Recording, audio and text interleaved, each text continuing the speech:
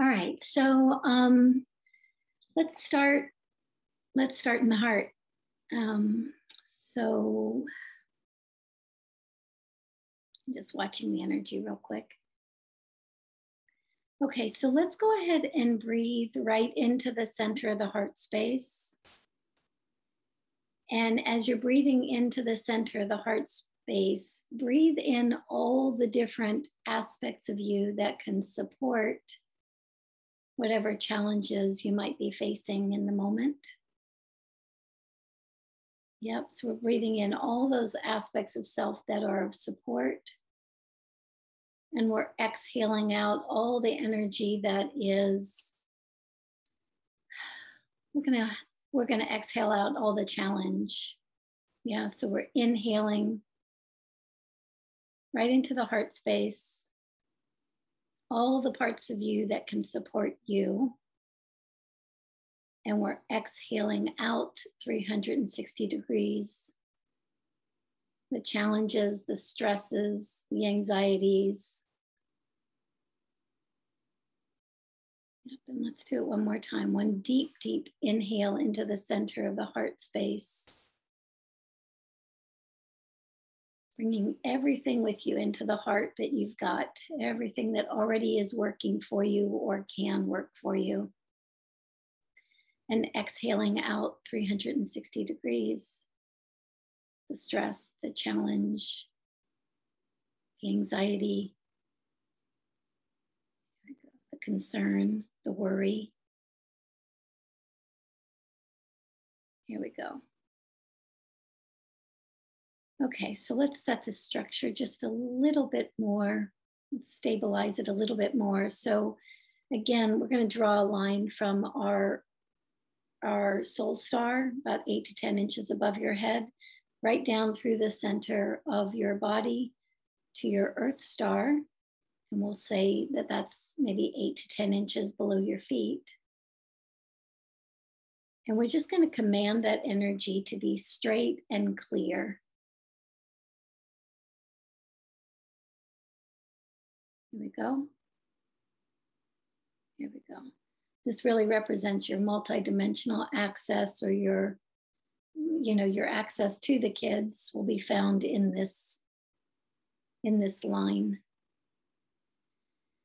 Okay, now I want us to imagine that we're drawing a line from our outstretched hand right through our down our arm, through our chest, out the other arm to the hand.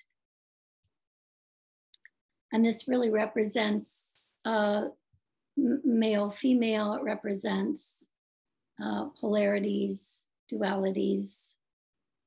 Yep. And so we're just going to command that to be completely straight and clear of all interference. There we go. Now we're going to draw one last line from right out in front of us, right through the center of the heart, out behind us. This representing our relationship to time right now, and all the ways in which that's changing,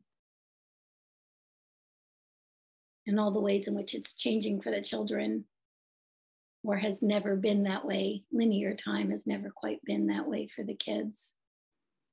So drawing that line right through our chest,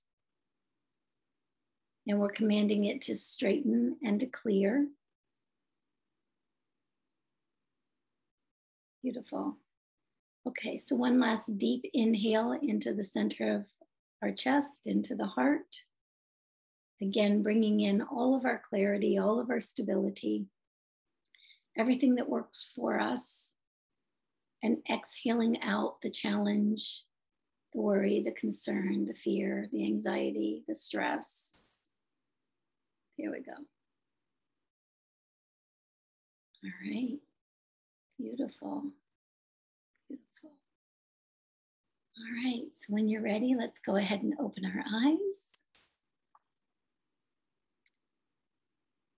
There we go.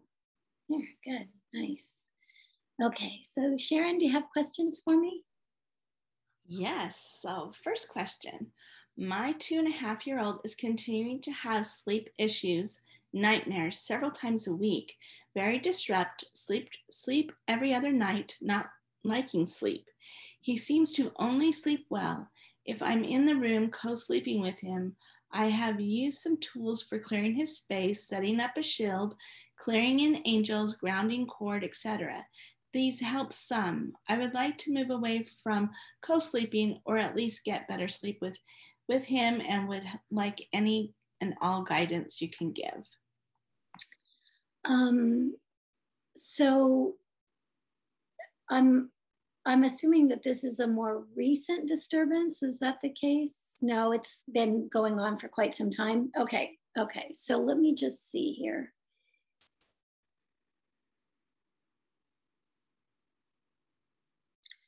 Well, there's a couple different things happening. One is just by virtue of his age, and by virtue of his age and the scope of information that he has access to, he's requiring you to sleep with him. And I know that this continues on for a lot of people for a lot longer than this, but we'll address that too.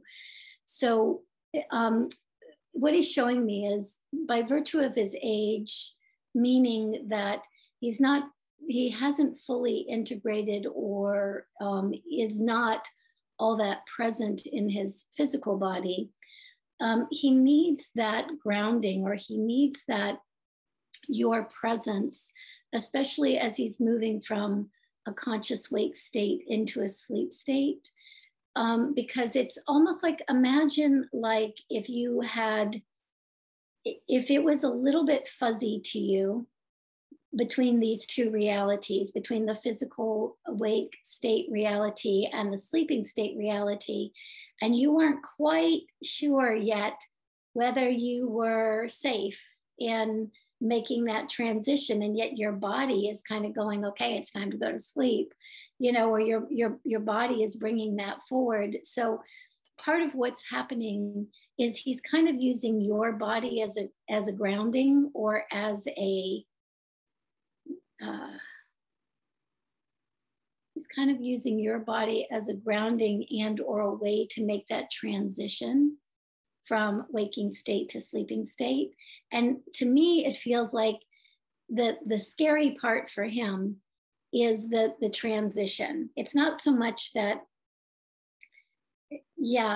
and I think that also when you're thinking about somebody who's having nightmares and that kind of thing, he's moving from conscious waking state in through the astral realm as he's transitioning into sleep. Most of us do, all of us do that, but most of us aren't privy to that information. Most of us don't see and notice that information as we're making that transition.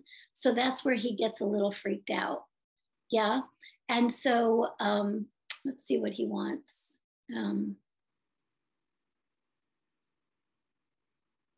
So what we really want to do here is empower him. So number one, I would have a conversation with the fact that I would say to him, whether you feel like he fully understands you or not, I would say to him, you're picking up information that most of us don't pick up. You're seeing things that are scary and dark or whatever those are that most of us don't even pick up.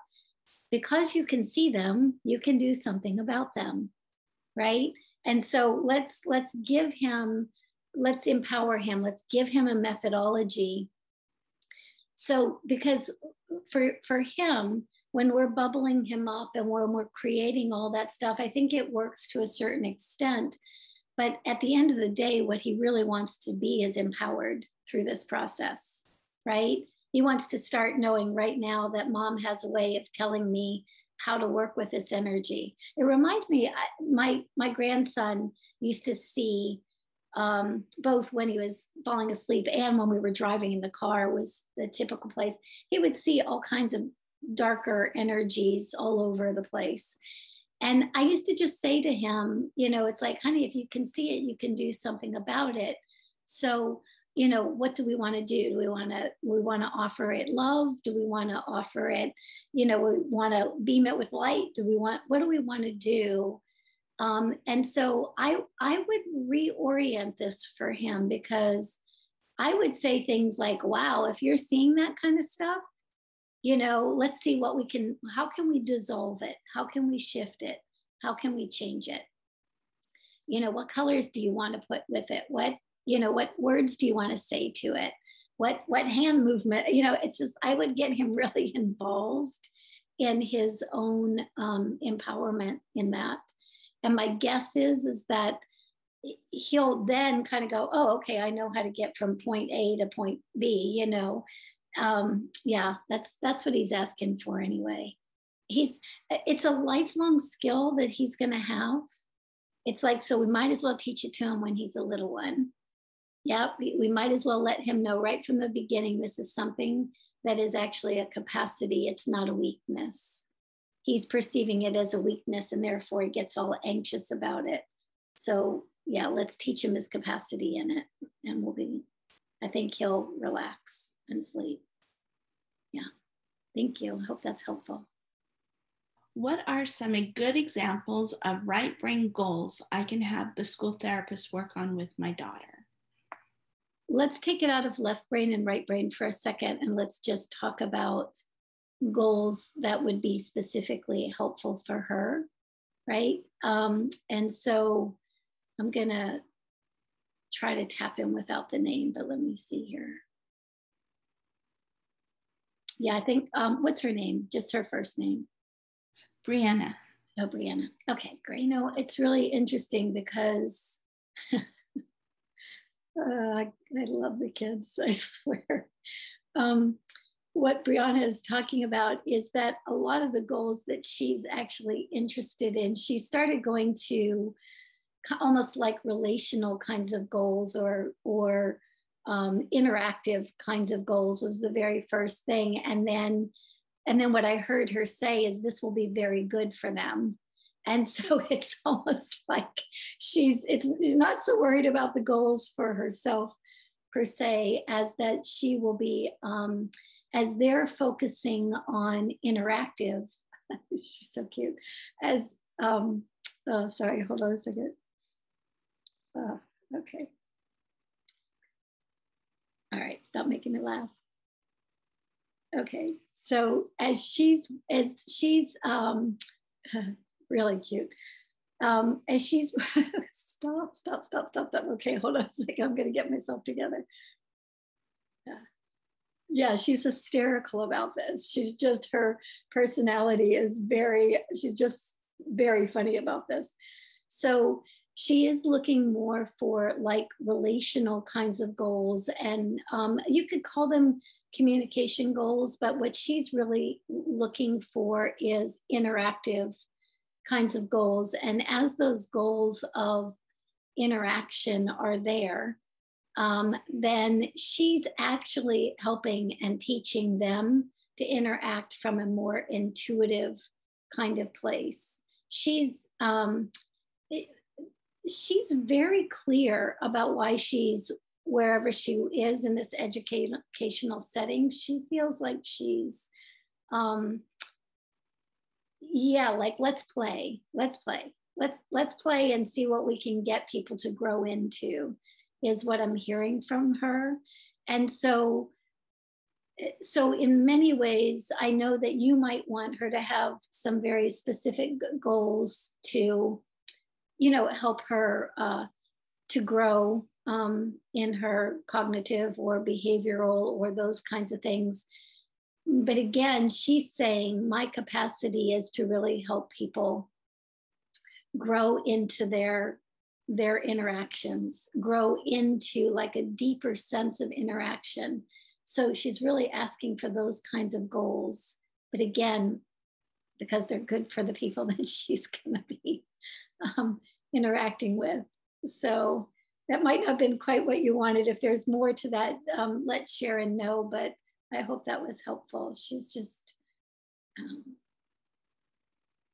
yeah, it's not about, I mean, again, we're getting a theme here where there's a capacity within these kids that the moment that we really start acknowledging that capacity, we're starting to feed something that's going to be a lifelong skill for them. And the same thing holds true for her, right? As for the child that we addressed previously. You know, it's like, what are these skills that they have? And how do we tap into those skills? How do we make those skills known and value them so that they know that no matter what situation they're in going forward, we can acknowledge as their parents or as the professionals that work with them that, yeah, you've got this capacity and we want to grow it so that you've got it and you use it your life throughout your whole life. So yeah, I hope that's helpful. All right, this one is, my son is experiencing even more OCD than before, and that's saying something. He addresses it as if it's just something he has to do. He actually says, I have to do my OCD. I provide him space and support to help him do his OCD and move through whatever he must. He won't share what his experience is, although I have continued to ask. Anything you can share in terms of his experience and how I may further support him? Well, one, I love hearing that you're giving him the space for his behaviors. And, you know, I think that we've discussed before that, you know, if we had the volume of information running through us that some of these kids do, we would be a little OCD as well. It doesn't surprise me, honestly, that it's increasing right now, because when you consider what's going on in the world and the sheer energy of chaos that is everywhere, I'm talking everywhere, not just in the United States or in, you know, it's the whole planet is in some form of chaos.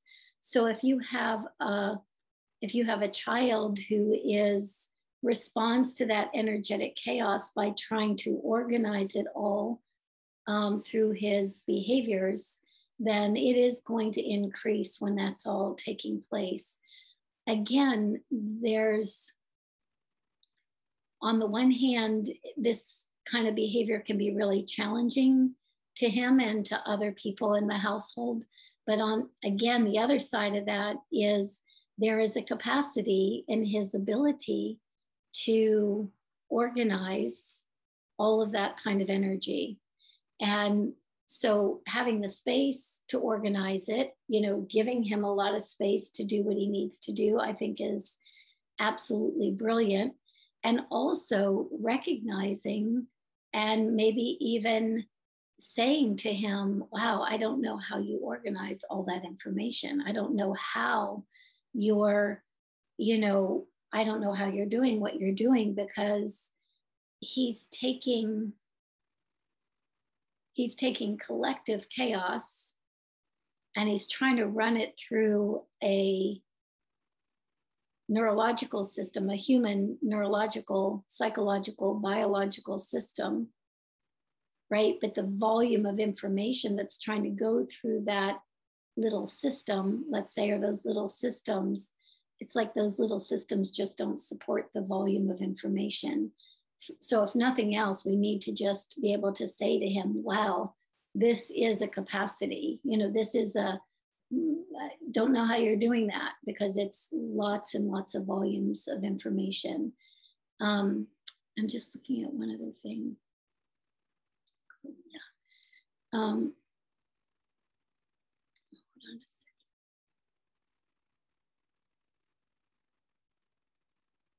So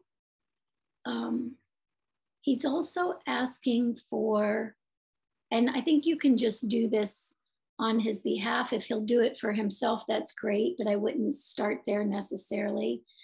I would expand his fields, his neurological fields, his psychological fields, his biological fields. And we don't have to really know what that means necessarily, or how to do it. Even the intention is that you're expanding the energy field that is psychological to more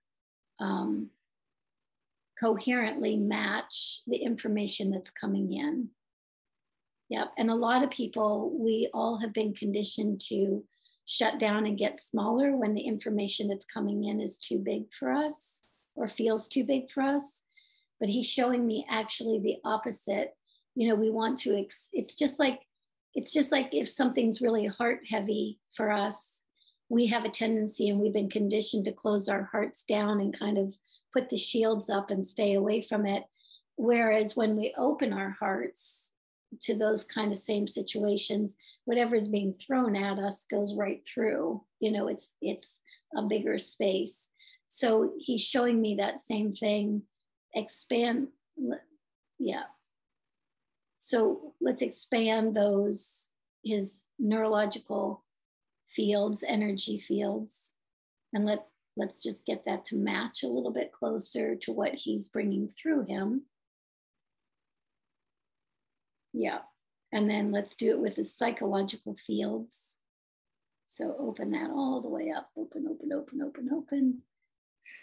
And then, yeah, it's like the difference between dropping a rock into a teacup and dropping a rock into the ocean, right? It's not as big of a disturbance when we're dropping it into the ocean. More space, more field. Okay, so let's take his biological fields and open those up. That's where he's a little tight. His biological fields, that's where he's there's tension in the body. And so we're going to release that tension by opening those fields. I would just do that for him or with him on a pretty regular basis. And let's not try to stop the OCD behaviors. Let's just create a field that's big enough to take the information in that needs to be taken in. Yeah, so I hope that's helpful. It's specifically the biological fields for him. So we'll just push that back out. Yeah. Okay. All right, this question. My 20-year-old with autism is transitioning from public special education school system into adulthood. I can tell he's struggling with it. Can you check with him and see how best she can support him through this transition?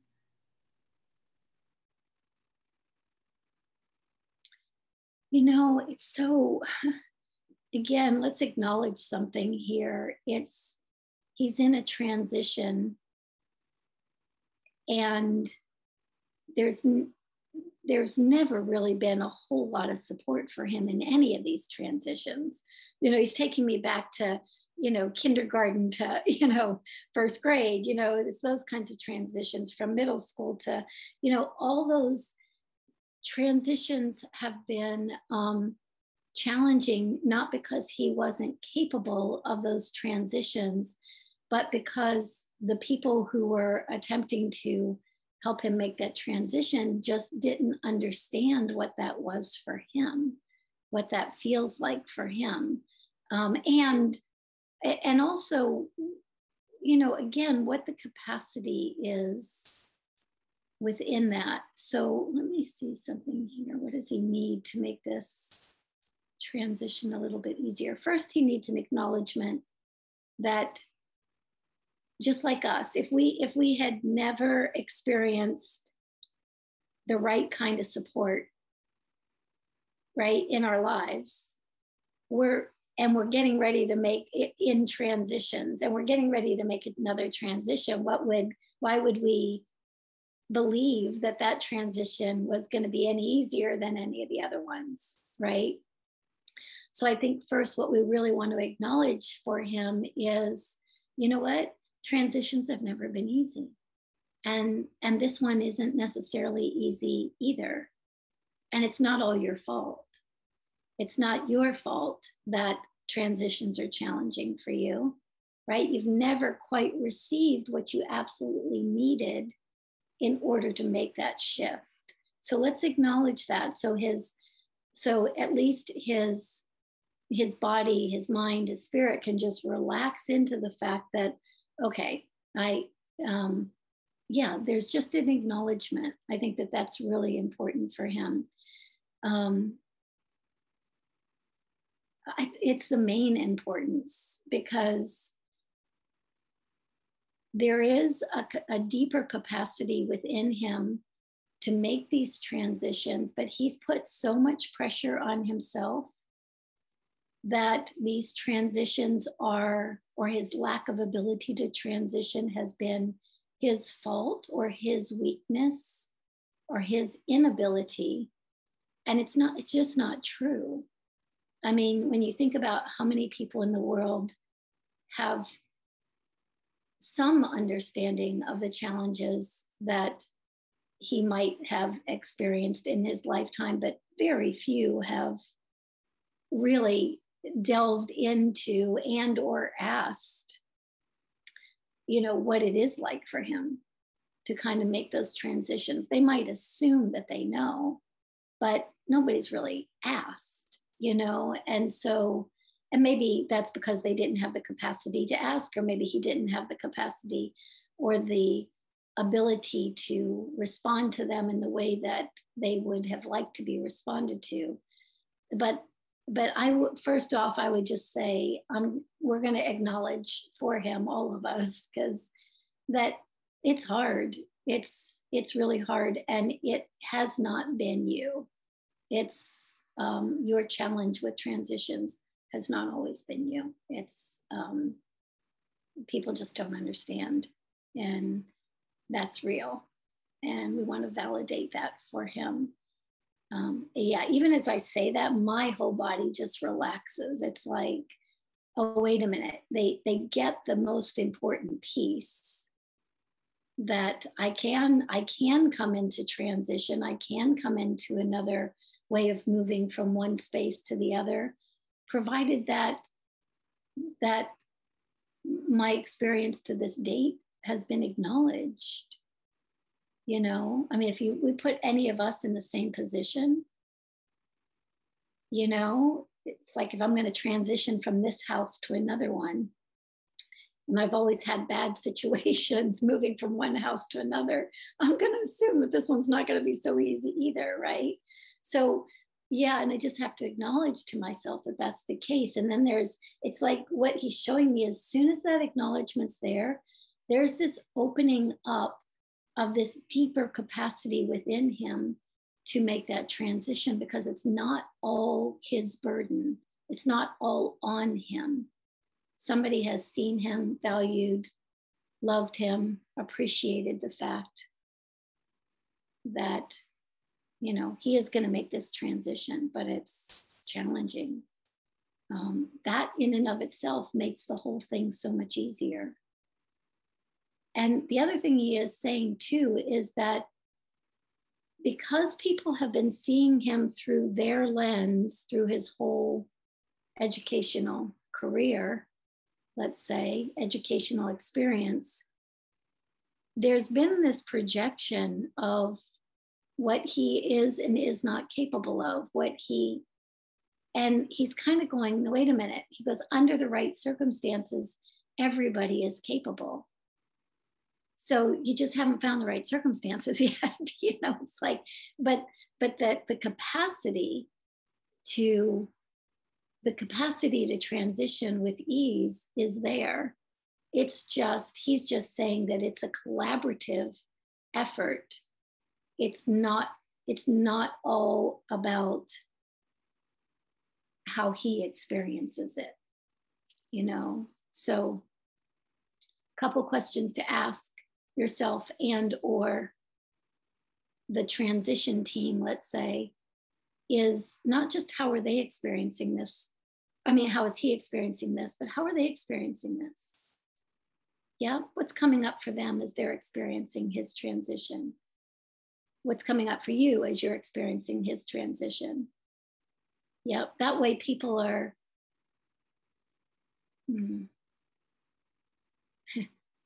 in some cases,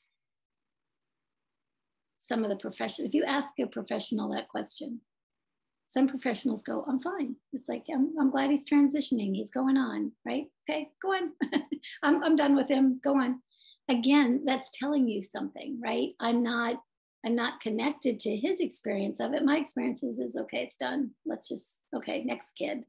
Other professionals, oh my gosh, my heart really hurts. I've loved working with him. I, it's been so amazing to, I wish I didn't have to let him go. You might have those kinds of people in your experience as well. But again, understand that those are energetic attachments. Those are energetic things that he may be picking up that other kids that are transitioning just wouldn't. So let's pay attention to how we feel in his transition. And I think that's also going to help quite a bit as well. So, okay. All right, this question.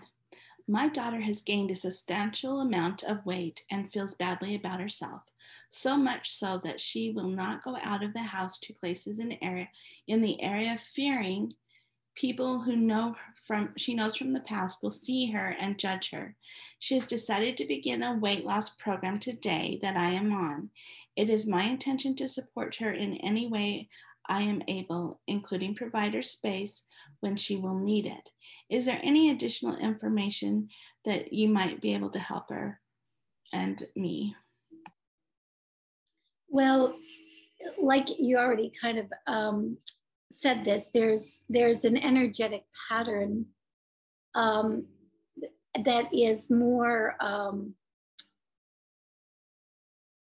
there's a little bit of a protective pattern that goes down through the lineage in this case. And so maybe it is true that the different women in the lineage have picked up, have had certain fears, anxieties, stresses, or whatever those things are. And as a buffering system to those stresses, weight gain or something along those lines has been a way of protecting that energetic field, right? And so and it's interesting, she's kind of telling you that because she's saying, I have shame, guilt, whatever. I'm more shame than guilt is what it really feels like.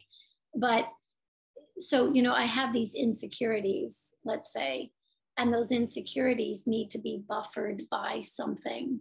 I need to create a separation between my insecurities and the world around me. So very often that can be weight gain. And so when we don't make it about a wrongness about her, it's like so many people,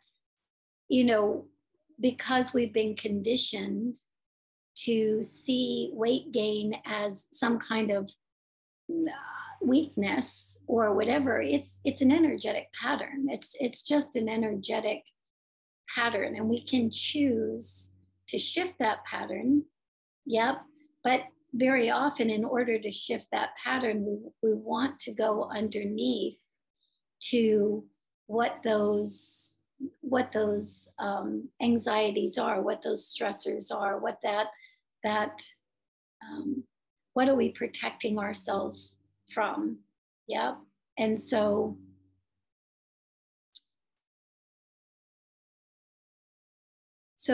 it's great for her to choose for herself, her diet or whatever program she's going to be on. But what we really want to do, because that's almost like saying, hey, I value myself and I want myself to present in the world in a particular way. So that's just that. But the other piece that's much more important is what's underneath that. What's underneath that? What is she protecting within herself? What has the female lineage protected within itself? And my guess is, having 4 daughters myself, and what I know about that is that usually what you get for yourself is going to be what she would say too, right? It's they're interwoven. So Yeah. So just let's just look. Okay, we've got this lineage line, and there's a little bit in what it feels like to me is it's insecurity. And what I hear in this regard is the insecurity is around somehow that they're better, whoever they are out there, they're better than I am. And again, this goes back to the lineage not really having been taught the capacity. I mean, these women in this lineage also have this amazing capacity, this capacity for empathy, this capacity for this, almost like this, there's a capacity for empathy, there's a capacity, there's a tenacity in the women in this line as well. There's a capacity for like open-heartedness and even, you know, laughter, joy, these kinds of things are also there. And so, but it's almost like what got fostered in this line, in this energetic line, was more a sense of,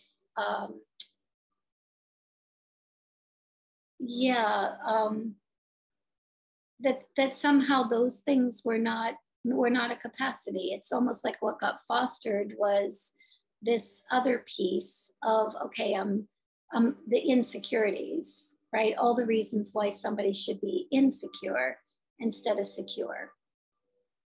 And it's ironic because the gift of empathy is the very thing that could make everybody in this line secure, right? The gift of knowing how somebody else feels lets you know that it's not you. When somebody's standing in front of you, you know it's not you, it's them, right? You're empathetic, you're picking that energy up. Very often you were probably picking up somebody else's insecurities. You know, your daughter has learned to do that as well. Your mother probably learned to do that as well. So let's have a conversation with her in the midst of, okay, great, you're choosing whatever program you want to choose to help you lose this weight. That's great. And let's also understand that you might not need that weight anymore as a buffer between you and someone else. If you really grow into your empathy, if you really grow into your knowledge that empathy is what keeps you safe. Yeah, I hope that's helpful. Yeah. Yeah, this mom responded in saying that in her own diet, she's feeling more freedom and the weight was an armor of some sort. Yeah, that makes perfect sense. Yeah. And we all, again, this is where, you know, programming makes one thing good and another thing bad. You know, it's like, and programming, you know, if you're heavy, then that means you're quote unquote wrong. If you're old, you're wrong. If you're this, you're wrong. If you're that, you're wrong. If you're not the configuration. But again, it's like, that's an extra layer that honestly, I understand why people try to protect themselves from that. Yeah, because it's not true. I mean, nobody's wrong because of it. That's simply just a pattern. That's simply just an energetic pattern that's run down through the lineage. So, and when we get that, we can shift that just as easily as anything else. So. All right, this question. My nonverbal daughter is experiencing what I think is a severe yeast infection. I have on her natural remedies and a diet to help get rid of it. I believe she is now experiencing candida. She is experiencing severe discomfort in the pelvic region and has been very violent towards me during this time. How can I know that what I am doing is helpful and that I make her understand that what she is going through won't last forever? Is there something that I can do to decrease the violence? She's talking really fast. Hold on just a second. What's going through? Okay, she's layering this out. So, and I'll just be honest. I'm just going to say what she's saying to me because I don't really understand how all these things go together. But she's just, I mean, she's literally like kind of going layer one, layer two, layer three. Let's have this conversation. So, layer one is there is some relationship between candida, yeast infections, and what I'm going to call a, like, give me the right words. Hold on a second. Okay, so the candida itself, the yeast infection itself, has some representation to, I'm going to say, like a disconnect from like the sweetness of life, or a disconnect from that which nurtures, right? That which not that which just gives food, but that which actually nurtures, that which actually feeds, right? And so there's some relationship between the candida and that whole energy. So we're going to collect that up and move that over. So we see the next layer, because it's almost like from, and you can imagine that again, you've got your daughter in her nonverbal experience of the world is sensing and seeing and feeling all of it. This is not about your household per se or anything like this. It's not a criticism in any way. She's simply aware of the way in which people get fed in their lives, truly get fed or do not. And it has to do with whether life is sweet or whether it is not, right? And so that's that first energy that kind of creates the environment in that whole pelvic girdle around this yeast infection. So that's the energetic template for it. That's the foundation for it. So we're moving that aside. So the next piece is that when you also consider that she is,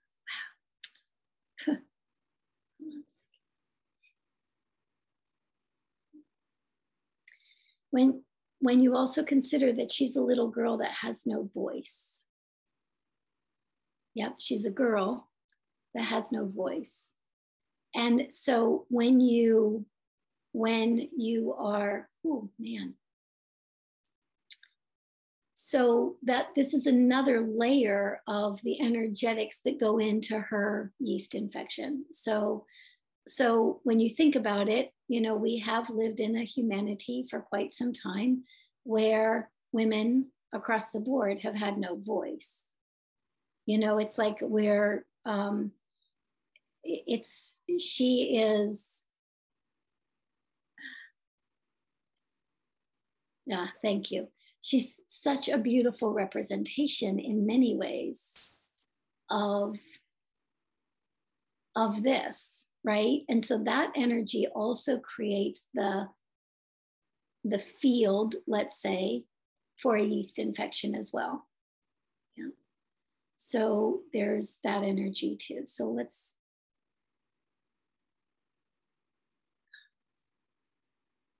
yeah, because what she's saying to me is, with or without a voice, I can be heard.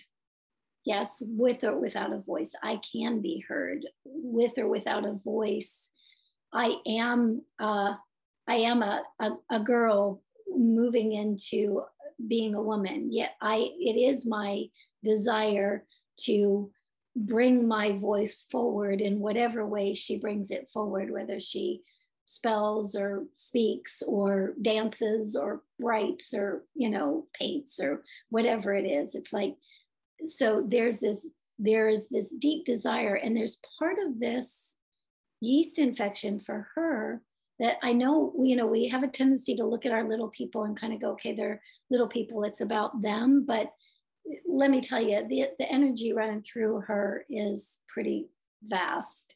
So so it's not just about her and her body and her, it's this energetic template that's running through. So we're going to collect all that energy up, but we're going to move that out too. And then the next layer is this layer of, it's almost like, okay, well, if I can experience the sweetness of life, if I can experience that joy, if I can find my voice as a girl, you know, and develop that voice. This is what she really wants. This is at the crux of this yeast infection. This is what she wants to support on. This is what she wants help with. She wants it to be understood that she wants to know that regardless of what the circumstances are of her experience, that she too can have joy. She too can experience the sweetness of life. Not only that, she can bring other people to it, right? She's got the capacity to bring it to it. So for you as her parent, I would also ask for yourself, you know, where is it within yourself that you would want those same things for you? Yeah, that's the same things that she's just talking about that she wants for her. Where do you want those for you? And how can you encourage yourself? Because as you're encouraging yourself, you're encouraging her, and vice versa. Whatever protocol you're on for the yeast infection, that is, again, that's a physical manifestation of something that's trying to shift from having a yeast infection to not having a yeast infection. And it'll do the trick, it'll work itself through. But the bigger piece, and the part where the aggression was really starting to come out, is, again, you know, if somebody grabbed you and put their hand over your mouth and said, you're not allowed to talk, and they said, not only are you not allowed to talk, but neither are any of the other little girls or women on this planet, something's going to come out of you. Yeah, something's going to come from underneath and say, watch me, right? And so some of that aggressive energy that she's been tapping into, that's what's pulling out. But let's just be aware of that within you, ourselves as women, and her as well. And we'll let the medication for the yeast, or the protocol for the yeast, do its thing, but that's really secondary to this deeper underlying piece. It's just like a diet. We can pick any diet, quite frankly, but if we don't go underneath it, then it still creates. So it's the same thing. Yeah. That's helpful. Okay, this will be the last question. Okay.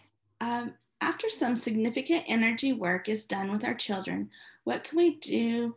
Let's see, what can we help do during what I experience as the incubation period or stage while the new pattern is integrating? And she's wondering what she can do to help.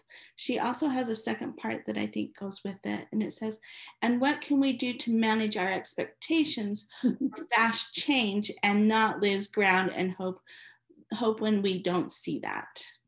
Yeah, I think you answered your first question with your second question. So that's really great. Yeah, I mean, anytime that somebody is shifting dramatically, there is going to be a time lag. That's all there is to it. At some point, that time lag all catches up and everything kind of syncs up and does what it needs to do, or shows up in the way it needs to show up. It shows up in the way that the energy work moved that experience, right? So it does sync up at some point based on how the energy work moved that experience. But there is a time lag very often, because you've got lighter frequencies trying to influence denser frequencies. And it's kind of like water when you're dripping water on something and it starts to erode it over time, right? And sometimes you're flooding that experience with water and it erodes very quickly, and other times it has to drip. And we don't know why it has to drip. I don't know why it has to drip. Sometimes that's the case. But again, if we do just keep in mind that the change is being made, we're just not in charge of the timing of the change. Yep, that's as much as we would like it to be in our timing, it my experience says it almost never is. So very rarely. But what you do want to keep a hold of is the energetics of that transformation. You already know what you've seen energetically or how that has shown up in those conversations, or while you're working with them or somebody else is working with them, you know what's come to the surface. So hold that as the new template. Go back to nope, that's what we noticed, that's what we saw, that's what we experienced, that's where that's the new template. Hold that every single time you wonder, or go back to that every single time you wonder why that hasn't happened yet. Yeah, and you'll actually be adding to the field. The minute we go into fear, worry, and concern that it hasn't happened yet, that's what we're adding to the field, and we push it out that much further. So just go right back to, oh, this is what happened. This is what we did. This is what I saw. This is what we noticed. Feed right back, feed energy to that, and the lineup will happen a lot quicker. So, yeah. Cool. All right, she said, thank you. That was very helpful. And that's it. Okay. All right. So, oh my gosh, what great questions, amazing questions. And so let me see if there's anything else I want to share with you before we say goodbye today.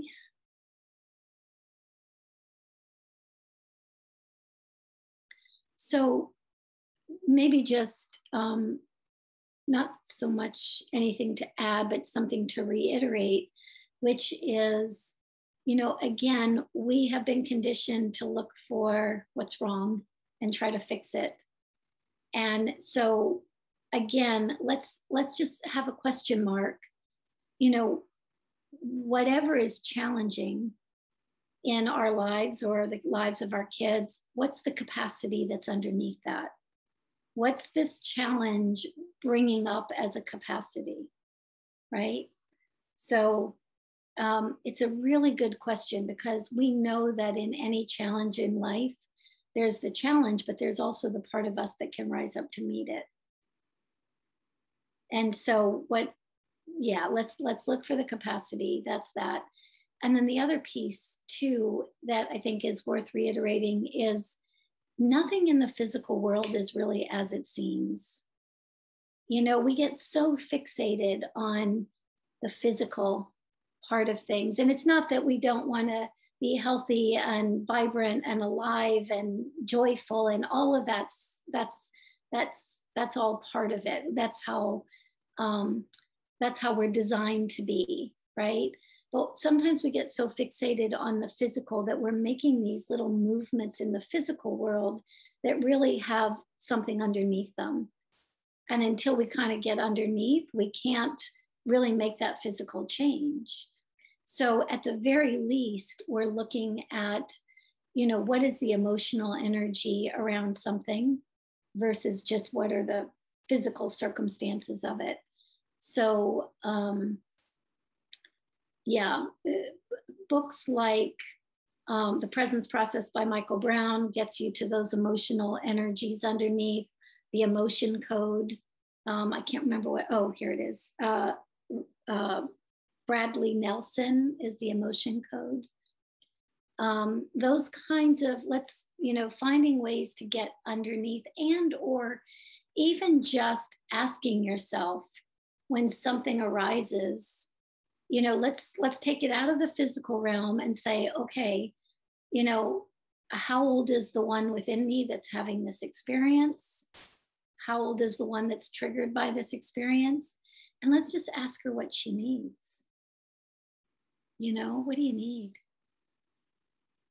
And again, it just takes us one layer underneath the physical, and it's much easier to shift something from there than it is to try to shift it in the physical world. Yeah. Okay. So I hope that was all helpful. It was lovely talking to you all, and thanks for the questions. And I'll see you next time. Bye.